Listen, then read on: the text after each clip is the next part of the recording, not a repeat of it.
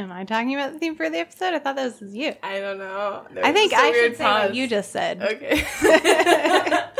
Rewind. Start over.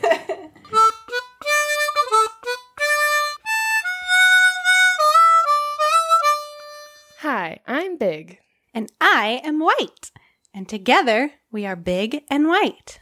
And you are listening to the Big and White podcast, a podcast where we explore what it means to be a foreigner in Asia.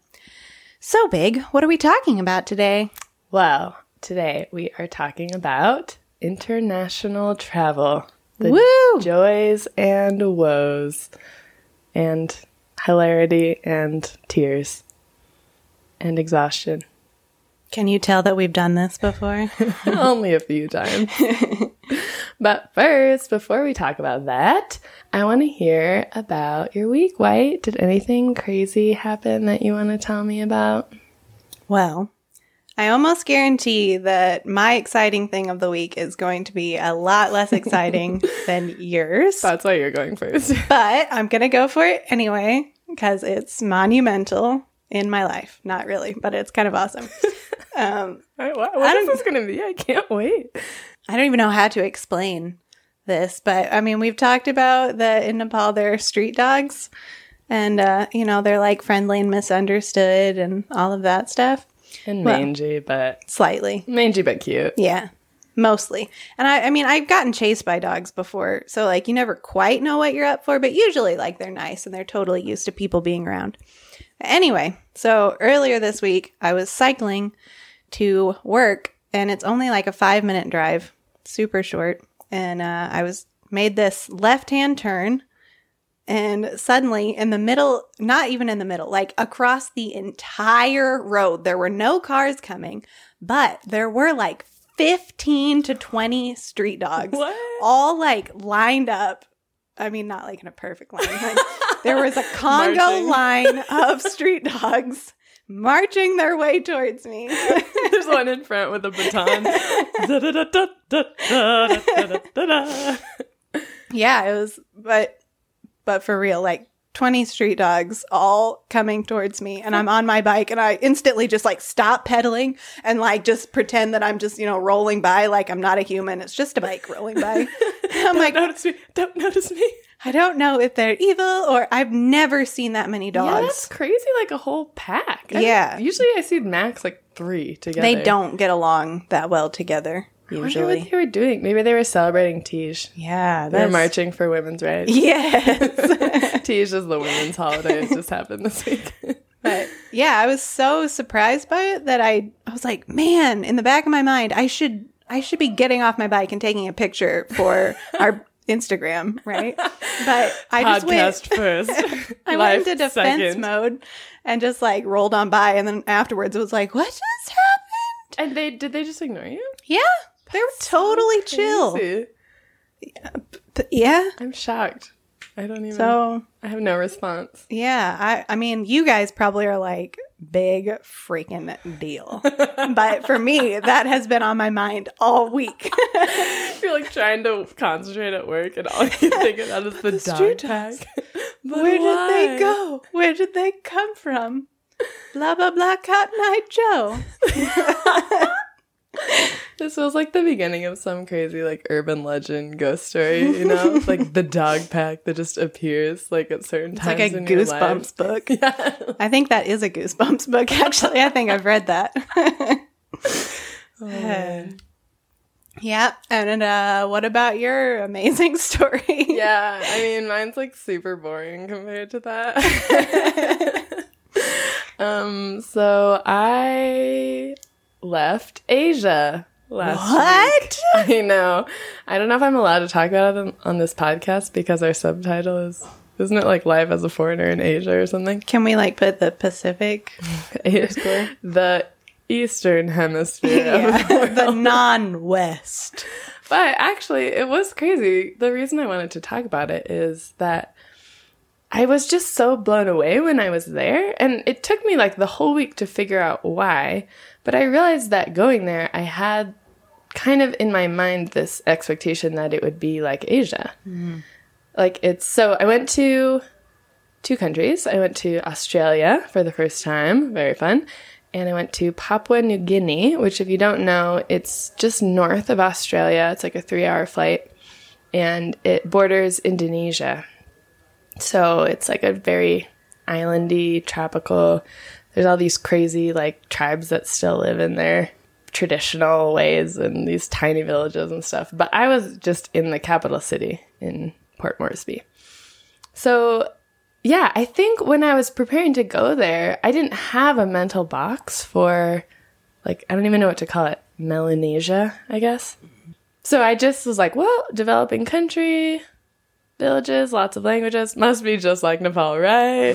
Wrong. It was fascinating. It's like this, it has a lot of Western influence from like being colonized, which Nepal never was colonized. So that's one big difference. So for example, like the capital city is super developed and clean. There's these big wide roads and stuff. And not only is it developed, but its whole design feels very Western. Mm-hmm. And it was like the layout of the city was created after cars were invented and all this stuff. So even though Kathmandu is developing a lot and becoming a lot more modern, it's like modernizing over the grid of a very old, ancient place, whereas this place is very new. It's a really new city. And yeah, it just really blew me away. I mean, the whole time, every day we drove around somewhere, I just was staring out the window like, what the heck is happening? What country I'm in? What am I doing? And they have these giant cars. Everyone drives like big trucks and SUVs. It feels like LA. No one has scooters or motorcycles. Oh my gosh. And there's these big wide roundabouts. And yeah, it was big white roundabout. If only. But yeah, it was fascinating. Oh, speaking of though, being big and white, it was really fun going to both Australia and PNG because I'm still extremely white, but I didn't feel big. Like in Australia, everyone's like as tall or taller than me. And PNG, like they're all kind of like, I mean, they're all like these big rugby players. They're just super muscular and built. And I was like, I'm not a giant. So that was my exciting thing of the week. Not being a giant in a tropical, amazing island culture. Yes. It looked amazing. Oh, it was. It was so good. Yeah, I was exhausted when I came back, but really fun to explore a new place. And the people were so cool. I got to meet really amazing folks. So win, win, win. Well, that is super awesome, and also a super awesome transition into our theme of the week, which is international travel. Woo, woo. We're going to focus a lot on being on airplanes. So even those of you who have not traveled a lot internationally, who have traveled on planes, I think you will relate to some of these experiences. And when we like give you tips and tools of traveling, then you'll be like, oh, it's not so scary to go international. I'll just come and visit my friends, big and white, in Nepal. No big deal. I love this plan. We have motives. So let's start off by explaining a little bit. If you have never traveled to Nepal or Asia, you may not know exactly how many frickin' hours is required to arrive here. It's ridiculous, like hard to actually comprehend. I think the shortest entire trip that you can possibly take, so basically one layover that's like an hour or two long, I think your total travel time is still about 23 to 24 hours. Yeah. So that would be flying LA to somewhere in China to Kathmandu with a riskily short layover. Yeah. Hopefully you don't get stuck at immigration. Because then you'll end up 12 more hours in said layover country. But there's lots of different options. Like you can have multiple layovers. It depends on which airport you start from, especially in the U.S. You might have 2 or 3 layovers. Yeah. I would never, ever get to do a flight here. That would be less than 24 hours. Yeah. I think it's like at least... My last one was 38, and that's probably pretty typical. Yeah, I would say so. My one route that I take a lot is LA, Japan, Singapore, Nepal, which is like weirdly having to go south. But yeah I think that one takes me about 36 hours. So we're not only are we good at sitting on planes and entertaining ourselves for 10 to 16 hours. That's the longest flight I've taken. Yeah. My goodness. We're also really good at hanging out in airports during our layovers. So many airports. I started making a list of all the airports. Yes. And I was like, man, I got stories for like every single airport.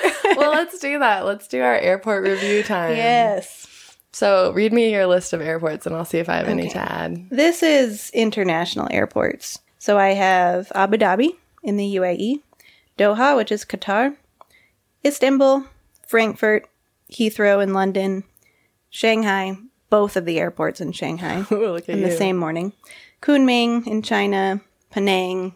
There's probably some more, but those are like the ones I've actually spent like significant time in. Mm-hmm. Kuala Lumpur, right? Yeah. Transferred to Penang. I've also been to Bangkok, which is terrible, Thailand. Chiang Mai, that's also Thailand. Singapore, that is one of the best airports in the world. It's magical. I've been to 2 different airports in Tokyo. What else? South America. A lot in, South America. Oh, that was too long ago. I can't even remember. Several in Europe as well. All the crazy different U.S. ones. I've never flown to Canada, though. I've never been to any Canadian airports. Yeah, I guess BC flew into Vancouver. So what's your favorite airport that you've been to? I think I don't know, because if I spend a really long time, that has bad memories associated with it. So therefore, I don't like it that much. But I feel like Abu Dhabi is super nice. Oh, really? I haven't been to that one. What do you like about it? Well, they gave me like a really great hotel in the airport. The only bad thing was that I couldn't freaking find the hotel. I was like, somebody let me out. Where do I go? And they're like, go this way. And I'm like, okay. And I go a little bit farther and I ask somebody else, where do I go? And I go this way. I'm like, yeah. So it took a long time for me to actually get out. But yeah, that was good. I feel like the Middle East or like the Gulf states, they have good airports. Yeah, they're like they're all super subsidized ritzy. by their like oil money. Yeah. Qatar is nice too, but they don't have like there's not a good place sleeping to sleep. room. Yeah, there's different qualities that make an airport good. So there's like good places to sleep if you have a long layover. Like stuff that's open overnight. I'm always in Singapore from like 9 p.m. to 10 a.m. I'm like, nothing. Yeah. No, but actually Singapore is pretty good. Like they always have coffee shops open and stuff. That's good. But the like fancy stuff like the movie theater and the botanical garden. What? And the what else is in there? There's all this crazy stuff that like isn't really open at night. Oh, but dang. you can take free tours of the city too, like if your layover is long enough. But not at 2 a.m. No. Which is when I'm there. Which you probably shouldn't do. Well, maybe in Singapore. Singapore you would be could do fine. I that. feel safe. But yeah, what else makes an airport good? I mean, obviously it just being clean. Oh, easy internet access. Yeah. Dude, in Delhi, I could not get on the internet. I had a delayed flight and I couldn't let my friend know that was picking me up because I tried forever. You can only get on the internet if you have an Indian phone. So, Istanbul was like that too, I think. Really? It was really obnoxious. Yeah. Yeah, I forgot I did Delhi and Bangalore too. Yeah. Oh, and I just did Brisbane, which is a really nice airport. Cool. Highly recommended. Way better than Sydney, apparently. And the Port Moresby Airport and Guangzhou in China. That's like one of the big ones where you do a lot of transfers. Oh, I've been to Guangzhou. Yeah. I like Guangzhou's better than Kunming. No one speaks any English in Kunming. And they don't want to help you. So if you ask a question, they just like shake their head. Like, no. Yeah. Like, no. It's kind of what Istanbul was like for me. They're like, no. You're like, I had so many people at the transfer desk. They were like, you got to work on your customer skills, mate. They're like, I don't give a crap. I hate my job. Sad. Once in Kuching in Malaysia. Oh, okay. I was like in the morning and I had left something on the plane and I was trying to like find someone to help me go back and get it before my next layover. But it was 6 a.m. and like I couldn't find anyone from my airline. And I asked someone else and they're like, that's not my airline. I can't help you. So I finally, like I went to the desk and I'm like, there's no one here. And then I looked over the counter and the girl who was working there had a sweatshirt like over her head and was sleeping on the desk. Oh. I had to wake her up. It's like, excuse me, I need your help. Poke her on the head. Yeah, exactly. Yes. Super awkward. But it was my e-reader. I got it back. So. Worth it. Phew. Yeah, definitely worth it. And I didn't miss my next flight. So Yeah. That's double amazing. win. Okay, so those are some good airport experiences. Do you have any ones that like you absolutely would not go to if at all possible? Oh, wow. I already just said, what is it? Kunming? Kuching? Yeah. I mix those up. Kunming. Kunming is in China. Yeah, I wouldn't go there. Oh my gosh. I had a flight from there to Kathmandu, which is like 3 hours. And we got to Kathmandu and the weather was too bad and we couldn't land. So we flew all the way back to China. Which is like thousands of miles. It was, yeah, I mean, it's 3 hours. And so we land in this port. There's one other American on the plane and she was sleeping the whole time. So she woke up in China. Like, she took off in China, fell asleep, woke up, and we were in China. Can you imagine? She was so confused. Like the hopes that would be dashed. I felt so bad for her. She was a pretty good sport about it. But then, so she and I and this like Swiss guy were the only people on the whole plane who weren't Chinese. So they were giving us all hotels for the night, and then we were gonna be able to fly back in the morning. But they were like totally ignoring us. There's no lines anywhere. I don't know anything about Chinese culture, so I don't know if I'm allowed to like push in front of the line or not. And I'm like trying to ask the guy at the desk. And then someone would stand up and make a big announcement in whatever, Mandarin, I guess. And the whole crowd of people would all go to this other desk. All three of us who just spoke English were like, should we go over there? And he's like, no, just wait here. And we're like, are you sure? It took us forever to get our hotel. That's terrible. Yeah, it was really frustrating. But I did have an amazing experience. Once I was in the hotel, like the next day, they had an earlier flight than expected. So this girl who worked at the hotel came and knocked on the door. And she was trying to explain to me that there was an earlier flight available. But she had like no English. So she used the Google Translate thing where you talk into it and then it speaks to you in whatever language, like the other person, whatever. Mm-hmm. So we had this like back and forth. Google's amazing. Man, the world. Mm-hmm. So awesome. It was magical. Yeah. What airport would you never go back to? I wouldn't go back to Kunming, hopefully. When I was there, I was like a college student and I was an idiot. And our itinerary that had been printed off for us had the wrong date. So we got to the airport a day later than our flight had already left. No. And so we were with some other expat family that tried to, was talking to the people because they could speak Chinese. And so like trying to negotiate with them. And they're like, well, this isn't working. We'll just buy you a flight to Shanghai. And then that's easier to get like an international flight back to the U.S. from Shanghai. And so we flew spent all this time getting this other flight, flew to Shanghai just so that we could actually contact our travel guides in the U.S. only to have them say, why did you leave Kunming? You should have just stayed in Kunming. But, it's a 12-hour time difference. So we couldn't like stay at the airport for 12 hours waiting for them to wake up. So that was like a terrible travel experience, actually. And then we transferred airports in Shanghai and then flew to Frankfurt, where we proceeded to miss our next flight. And we were stuck in the Frankfurt airport for 3 days. What? Yeah. Oh my God. And this was like 2012. So not like we didn't have smartphones and Wi-Fi wasn't like an expected thing. Right. So it was... You were like living the terminal, that movie. But I will say that Frankfurt is like really awesome. Like their airport is awesome in that they let homeless people come in and like go through the trash to like get recycling and stuff like that. So I thought that was pretty cool. The bad thing about that is that when you have homeless people sleeping on the benches, we were like, I haven't seen that lady move in 14 hours. Is she dead? Should we tell someone? And you're also like, I want to sleep too. Can you scoot over, please? Yeah. So that was I feel like of all airports to be stuck in for 3 days, that's a pretty good one. Other than that, never ever fly through Istanbul if you don't have a super long layover.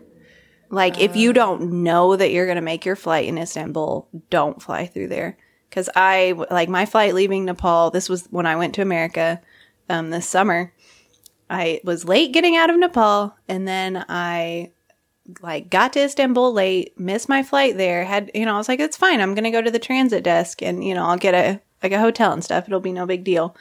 And they can't speak English very well, which is fine, except that came out in terms of like aggression and like they didn't care about their customers at all. Oh no. And so everyone was just like angry. You didn't ever know. Like there was like a corral that they sent us to like wait for them to tell us what to do. Transfer jail. Yeah. And this like guy, I did not have the worst end of the deal, but this guy like would call me over once in a while. He'd be like, lady. I'm like, dude, you gotta learn. That's rude in English. It does not work. But there was like a British lady who just had 2 little kids and her husband and like a mother-in-law maybe with her. And she just broke full into tears. Oh. I've gotta get home. I've gotta get my babies home. Oh and they're like 2 other ladies stopped by and they were all crying together. What? I was like, oh, snap. Like, it could be worse. Dramatic. So that wasn't good. But once I got to, like, the hotel desk, they were nice at the hotel desk, which then made me burst into tears because they were so nice. Yeah, I feel like with Turkish, I've only flown them once, but everyone I've talked to has said it's a really amazing airline unless you have a problem. Yep. So if everything goes smoothly, it's perfect. But if you lose your bags or if you need a transfer or whatever, then it's really frustrating. The food was amazing, but... I also don't think they're like letting Americans fly through Istanbul right now. Oh, really? That was what it was like a month ago, maybe. Oh, wow. Okay. Yeah. Interesting. Because of politic problems. Politics. Speaking of crying in airports, do you have any crying? Well, I know you do. You just said you cried in an airport. I want to hear the story. I have so many crying in airport stories. I feel like here's the thing. When you travel internationally, there's all these factors that make you super emotionally raw. Mm-hmm. So you're dehydrated from being on the plane. There's something about the altitude and stuff that dehydrates you. And then you're tired because you can't sleep that well. And actually the noise of the plane really exhausts you. Do you know this? Mm-mm. So because there's this background noise, they're like, woo, the whole time. You don't really consciously notice it when you're on the plane, but your brain is filtering out that noise the whole time you're on the plane. So it makes you even more tired than you normally would be. And there's also, I was reading this thing, it's not totally proven, but the theory is that one of the reasons you get more emotional when you travel, like a lot of people talk about crying at movies and airplanes that you would never cry at in real life, which let me tell you, I always like, I always try to pick a movie. I'm like, Invictus, sports movie. I'm not going to cry at this. And at the end, I'm just like, bawling. I'm like, we should have a whole white people and black people are friends. Yeah. We need to make note of this. We should talk about this more. I think we got some stories all the movies we watch on planes. But yeah, they think one of the reasons you're more emotionally raw is that it's really stressful to be in a small space with like several hundred strangers. That's for darn sure. Yeah, and that's another thing that's not really on your mind consciously, I think, typically for people. But it's like you're sort of on the alert all the time. Yeah, so I think then when you get to the airport, if anything goes wrong, it's just the tears are just like waiting for you. As one of my friends talks about, she holds her fingers up right below her eye, and she said, like, my tears are always right here. It takes nothing for them to just come out. Yeah, I have also cried in that same exact place in Istanbul. Yeah. It's like you get your hotel, they're super nice, and you sit at the Starbucks and you're like, you text your friends, and it's like you can hold it in until you get the home connection.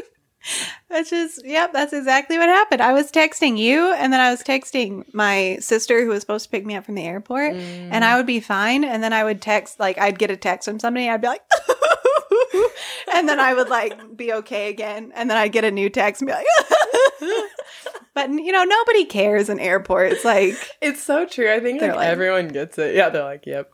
My most embarrassing crying story was I was in Japan, and our flight was delayed, but I don't know, it was just really confusing, and it was, again, kind of like a language barrier issue, and I was so tired. I was coming back to Nepal, and I waited in line for hours. And it was like 3 a.m. And this lady came up to me to talk to me, and I found out I had been in the wrong line the whole time. And by then it was like so late that if I got to a hotel, I would have been in the hotel for like 2 or 3 hours, and then had to come back.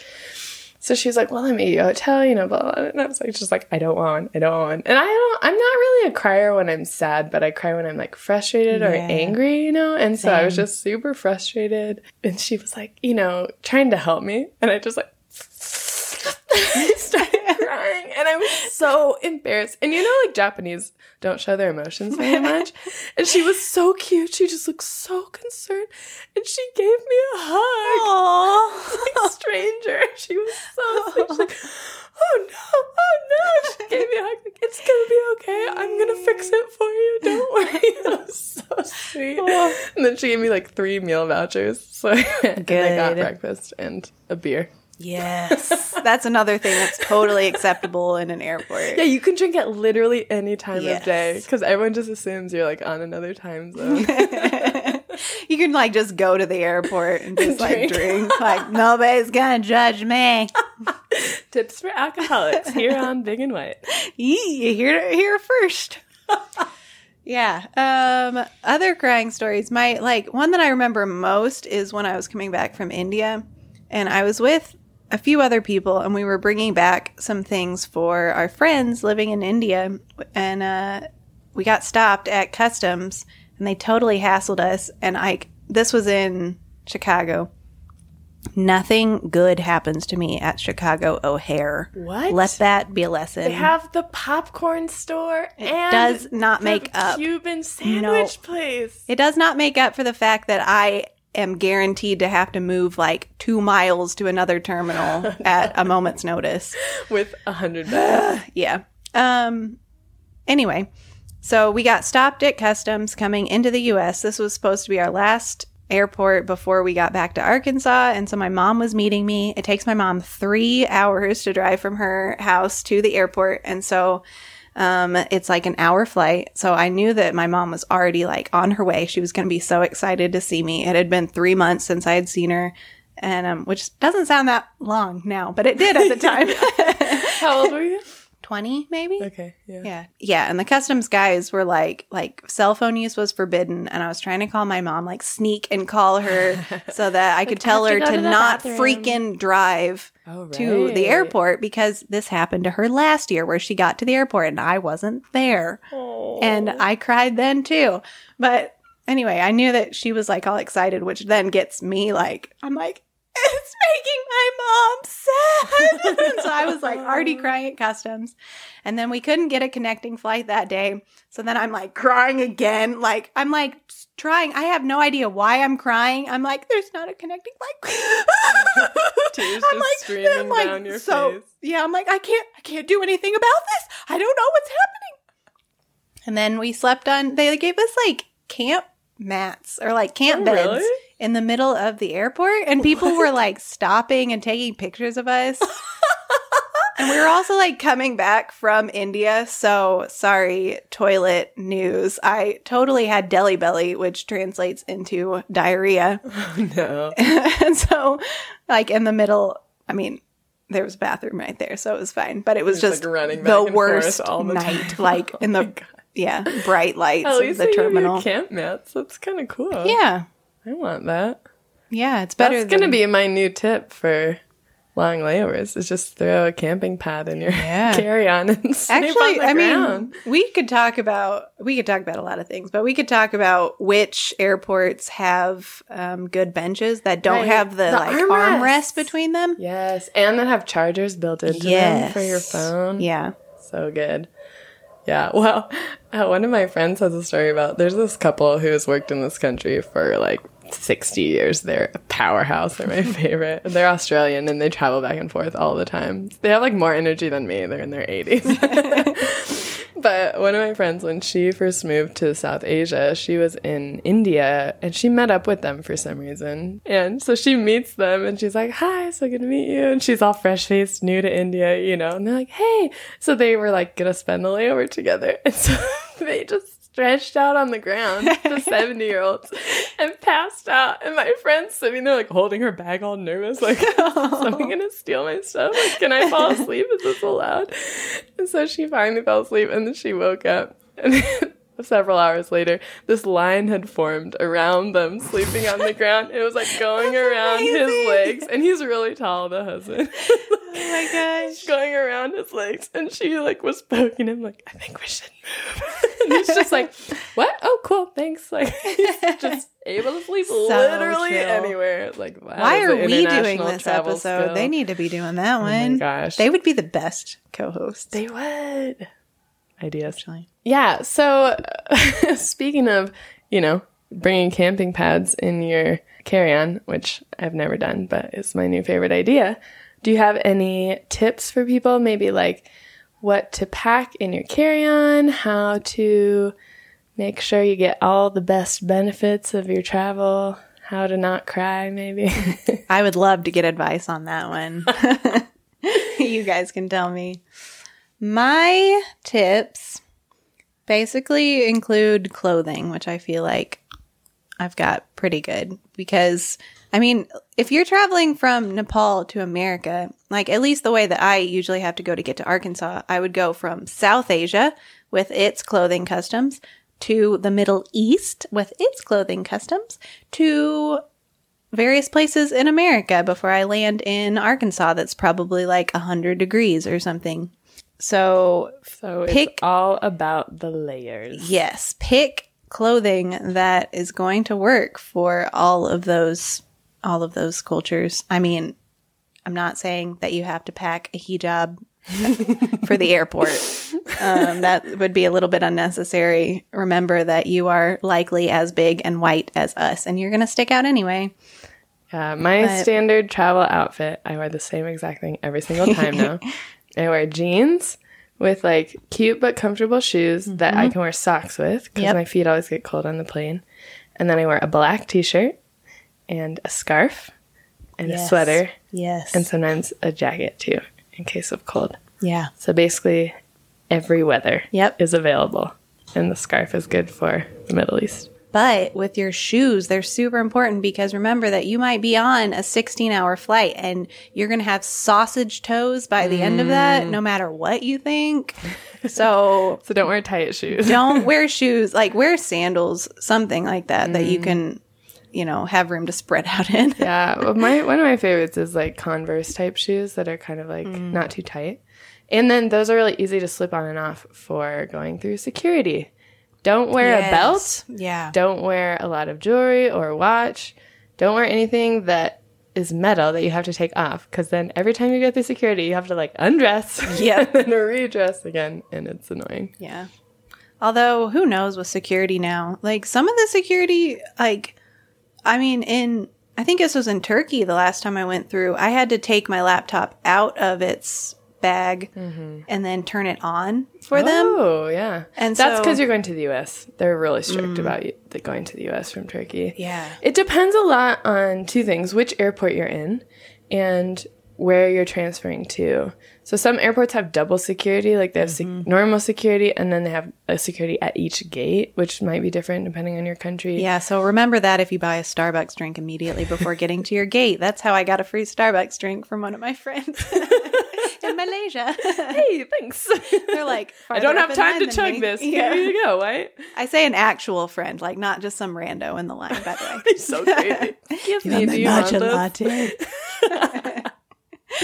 Yeah, but yeah, I'm always ready, like with my maximum option of like having all your liquids in your tiny Ziploc and having your laptop and backup battery and any other electronic device like readily available to grab because different airports have different rules about which things they want you to take out of your bag. But sometimes you get lucky and they're like, nope, leave it all in. Yeah. Leave all your clothes on. Yeah, sometimes I haven't even had to take off my shoes.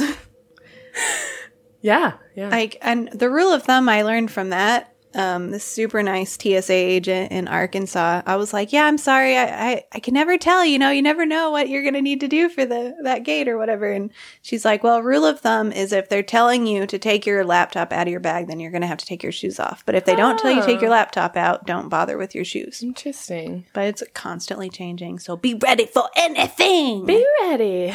What else? I'm trying to think. Oh, what to pack in your carry-on. Yeah. So I always pack, clothing-wise, I always at least pack like an extra pair of underwear in case I miss my layover or something and I end up staying somewhere an extra day. Sometimes I pack like an extra shirt too. And I also like to pack like deodorant, toothbrush, baby wipes, so you can kind of almost do like a little mini like shower refreshment in the bathroom in your layover. Because if you fly for 14 hours and then have an 8-hour layover and then fly for 5 more hours, you'll stink. You will stink. So some airports, that's another airport feature that makes it a good airport, is if they have like a luxurious bathroom where there's a space to like do your non-bathroom like things. A hose bidet. Also that. I might have done that. Nice. Yeah, I always like Asian bathrooms because usually they have like a squatty option and a Western toilet option, so you can see how you feel. And then if a big and white person like opens the door to the squatty one and it is like, oh my God, I don't know what to do, I always feel really superior. And I walk in, I'm like, I'll take that stall. Yeah. So look for ways to make yourself feel better. If you can feel superior, take that opportunity. Definitely. My other tip would be, well, I don't know. You can do what you want. But this is what I've done over time is when I was younger, I used to be so cheap. Like I would never spend the extra $50 for a better layover, or I wouldn't buy any food in the airport because it's expensive and stuff. But now, maybe it's just because I'm old, but I'm like, it is worth the extra few dollars to me. Like, don't buy a muffin. Buy a salad. Your body will thank you. Do you want a coffee? Have one. It's okay. Yeah. I feel like that little things like that help. If you're looking for tips on how not to cry, just eat something that's not carbs and treat yourself, girl. Yeah, I totally agree with that. I had to learn that as I've gotten older. I never used to spend money at all. I would just bring like nuts and like granola bars, and I would eat that for like 24 hours straight. And then you feel like crap, and then you get there and you have jet lag and you feel like crap anyway. So like just help your body out and buy food and eat meals. Like it's worth it. I promise. Other things to pack in your carry-on for on the plane. I always bring an eye mask and earplugs or like noise canceling headphones or something. I also usually bring like gum, so you can chew gum when you're going up and ascending and descending. Yeah. Wait, taking off and landing? Yep. Words are hard. Or offer it to your seatmate. If they have bad breath. Exactly. You read my mind. I also always bring like pens and stuff because they'll give you the customs card that you have to fill out, but they don't give you anything to write with, so... And then you'll be everybody's best friend. Right, true. Can I borrow your pen? Can I borrow your pen? Like, you better give it back. I had the opposite happen once. I was leaving Nepal, and I was late. And this guy was like, oh, can I borrow your pen? I was like, you can just have it. And then I like ran to the line. And then he followed me. He's like, wait, don't you want your pen back? I was like, go away. I'm late. Wow, that was a lot of stuff. And we have way more that we could talk about. But I just want to encourage you guys. I feel like we talked about a lot of negative or difficult things. But I actually really like long distance travel. I think for me, it's one of my like meditative times. I mean, part of it is I'm all tired and emotional, so I get all like teenage angsty, and I'm like, I'm going to write in my journal about everything that's happened to me. But I do really like that time where you don't have internet and you're not distracted by other things in your life, where you can kind of take a moment and think. And especially if you've been traveling, it's time to like process all the experiences that you've been having, or think about your time that you just had at home with people. And yeah, for me, it's a really nice pause in between two different phases of life. Yeah. And I mean, we talked about things that were hard and, bad experiences that we've had. But I just want you to know that there are always people to help you in some way or another. Maybe not the people who work in Chinese airports for the most part. But, other travelers, anytime that It's you're true, though. traveling, There's a you make sense of- friends instantly. Yeah, there's a sense of camaraderie. Like, we're all in this Yeah. together. Yeah, I think it's pretty good. I mean, maybe it's a little bit of a learning curve, but if you're just okay with acting like an idiot, and knowing that you're never going to see these people again, then it can be a perfectly fine experience. Yeah. Especially if you just let yourself cry. That's the lesson of the day. Just cry. Just cry. You don't have control over it anyway. Exactly. Anyway, yeah, we're going to have more episodes about international travel because we could talk about this for like days. True. So if you guys have any of your own stories or if you have questions for us, we would love to hear from you. Please reach out. You the best. So now it's time for our segment of the week. This week we're talking about linguistics. Woo! We love linguistics. We are big old linguistic nerds, which is good because we're sociolinguists, so It's kind of our job. Yeah. So today we're just talking about things in linguistics that we have found really fun or interesting. Do you want to go first? sure. We'll talk about my celebrity crush. I bet he's really sexy. I think he's like late 80s now. Oh, he's old. Yeah. Okay. But he's still teaching. So Rocking it. I know. He was at a linguistics conference that I presented at as a stupid little undergrad. And I was like, oh my gosh, it's him. I'm nervous. Yeah. He's like this tiny old man. Who is he? His name is Bill Labov, Dr. William Labov. That's the best name. That makes me so happy. And he really inspired me when I was getting my undergrad degree in linguistics. So he is a sociolinguist. He's the father of variationist sociolinguistics, What does which that mean? basically means dialect comparisons. Okay. Yeah, and it gets all like, there's like some more breakdown in there too, but I don't entirely understand it all. Okay. But he's he did a lot of his studies in New England kind of area So in the Northeast U.S. US, yeah. in the 60s. I should have researched this again more. You can Google him yourself and fall in love with him too. Anyway, so he's like pretty well known for some dialect studies that he did in New York City with like this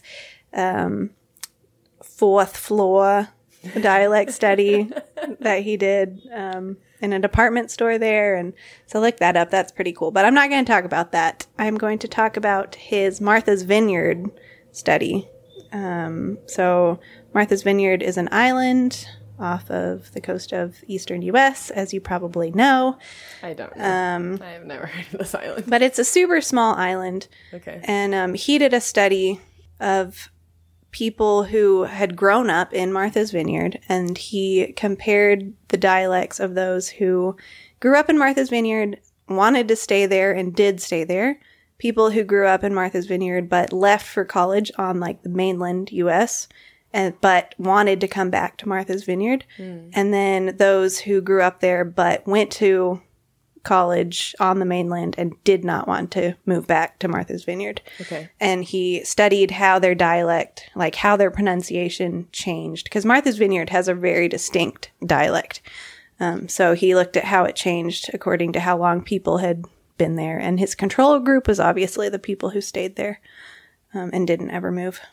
And what he found was that those who moved to the mainland but planned to move back to Martha's Vineyard long term, they retained their dialect, but those who didn't want to move back would pretty much always standardize their English. And Interesting. yeah, and so for me, when I was in college learning that, it answered so many questions for me because I grew up in Arkansas, but my family is from Illinois. And I had always wanted to distance myself from Arkansas. And so without knowing anything about linguistics or anything about the field or being aware of this, I tried not to develop a Southern accent. And it was only in college that I realized that, the South, like, has a very distinct culture, and it's actually really rich, and like, I like living here. And, I could have like associated myself more with it, because now, maybe I have a little bit of an accent, but not like super discernible. Right. But you like actively tried to not associate yourself with that. And so culture. that translated into me not letting myself sound Southern. Yeah, it's so interesting. We actually went to a conference this year where we talked a lot about this idea of identity and how much it relates to language. I think we typically think of language as kind of its own separate thing. But the choices we make with our language, whether it's which language to speak or, which accent to use, which dialect to speak, is very deeply rooted in how we perceive ourselves and how we want others to perceive us. Yep. So interesting. Yeah. Bill Labov. And maybe that just blew your mind, but if it didn't, like, he was doing these studies in the 60s and 70s, like before anybody was thinking about these kind of things. Yeah, very cutting edge. Yeah. Linguistics is cool. I'll have to post a picture of Bill Labov so you know how awesome he is. I want to see him. He's adorable. I think I already have a crush on him, too. I hope he's listening. Hi, Bill. Yeah. Okay. Let's move on. What you got for us? Well, I don't have as much of a cohesive story as you. That was super interesting. But when I first started studying linguistics, I was so excited about articulatory phonetics. Nerd alert. It blew my freaking mind. So there's different kinds of phonetics, which is basically the study of the sounds that we make in language. And articulatory phonetics is specifically the study of what our body physically does to create those sounds. So whenever you talk, you're using your lungs or some other part of your body to push air out through your mouth or nose. And then the shape that your mouth makes when that happens creates the different sounds that we use in language.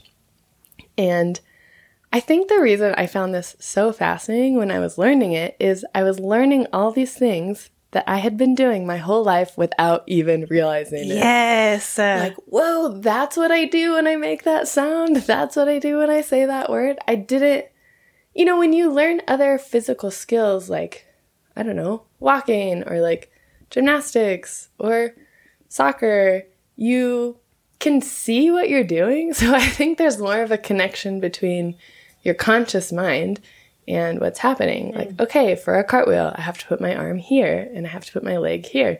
But when you talk, it just happens. You don't even notice that you're doing it.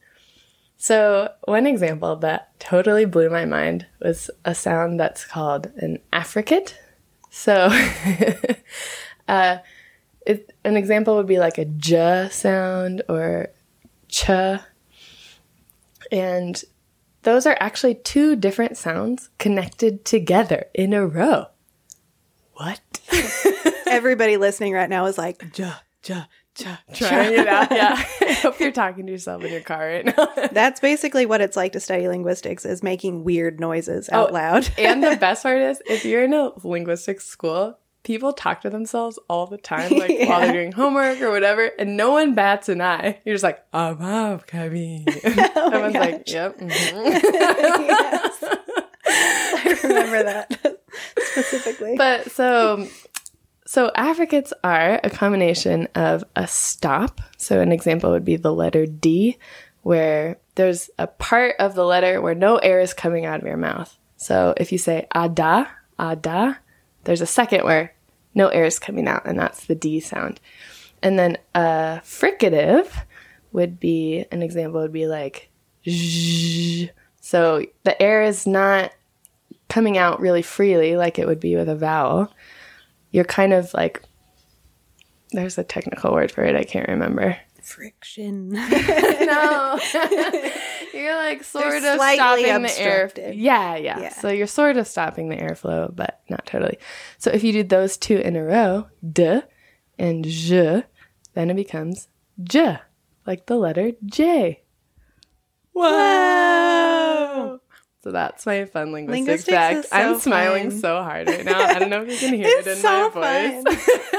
I'm like, can I go back to that class? Oh my I was like talking to my 6-year-old niece when I was back home, and she was like talking without moving her lips, like a ventriloquist kind of, you know, but like her mouth was open. She's like, can you talk like this without ever touching your lips together? And I was like, yeah, but you know what letters you can't make? You can't make a B. You can't make a P. And she was like, what is going on? It's cool. Another thing that I found really fun in that class was that we had people studying linguistics, but we also had people studying speech therapy. So understanding all of those rules of what your mouth does when you're trying to make certain sounds is basically what a speech therapist does, or a speech pathologist. So they can help kids or adults with speech impediments figure out how to train their muscles in their mouth to make the right shape so that they sound like everyone else. Yeah.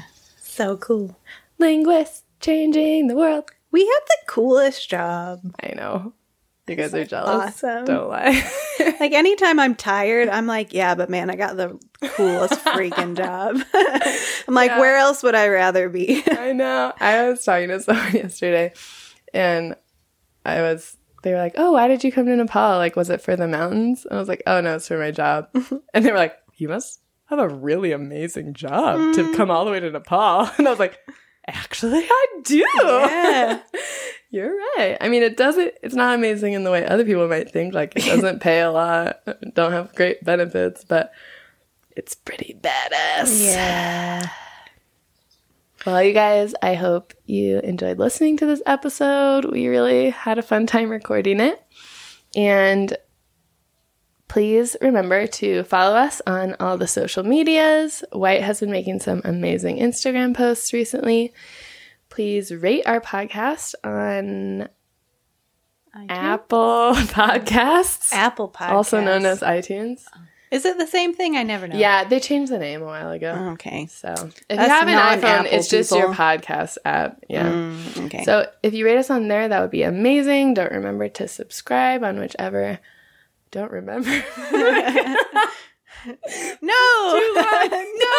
Subscribe. You guys don't subscribe to our podcast. Don't not remember. And don't tell your friends to subscribe to it either. Yeah, and you guys can totally share our podcast on social media if Please you do. are a fan. Please share. We know that we have been talking about the big white secret, and we thank you so much that you have been careful about that. But don't be like afraid. Just don't say, oh, my friend, and then tag our personal accounts or something like that. Just be like, dudes, this is the coolest podcast I've ever heard in my life, and you should listen to it. Like, too. I don't even have a personal connection to these people, but they're freaking hilarious. They're like famous. Yeah, you guys are the best. And don't forget about our Patreon. We currently have one amazing patron. Woo! We love you. You are, like, no joke, our favorite person. Yeah, right we're now. actually thinking of an amazing like gift to send you for being our first patron of all time, and it might be pigeon themed. We hope it is. Yeah. Well, anyway, you guys, thank you so much for listening, and we'll end this episode with our traditional Nepali phone call goodbye. Okay. Okay. Great. Okay, let's hang up now. All right. I'm hanging up. Okay. All right. Okay. All right. Bye. Okay. Bye. Bye. Bye. Okay. Bye. Bye.